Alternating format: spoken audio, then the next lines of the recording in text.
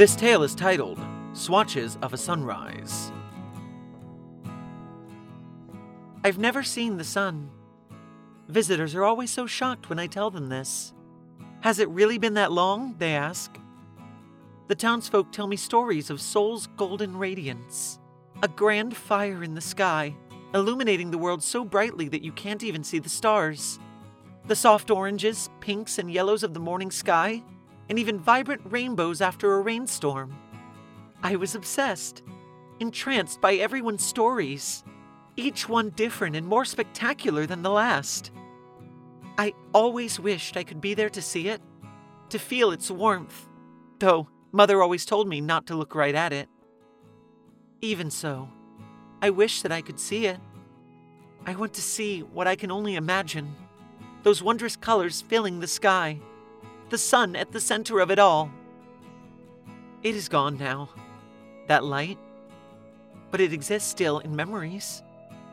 When my visitors come, I ask them for their memories, for their stories.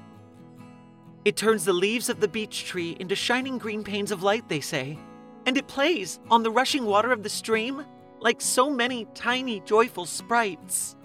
I take these stories and try, as hard as I can, to picture them. If I am to paint these things, I must have the clearest image.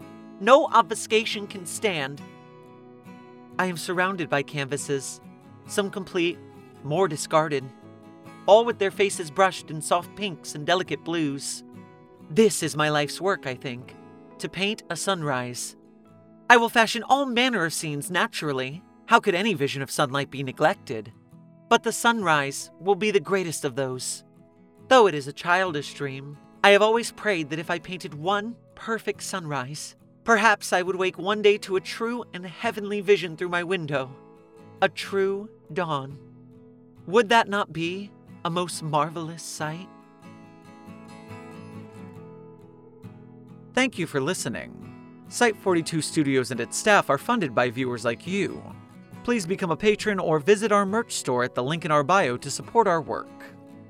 Secure, contain, protect.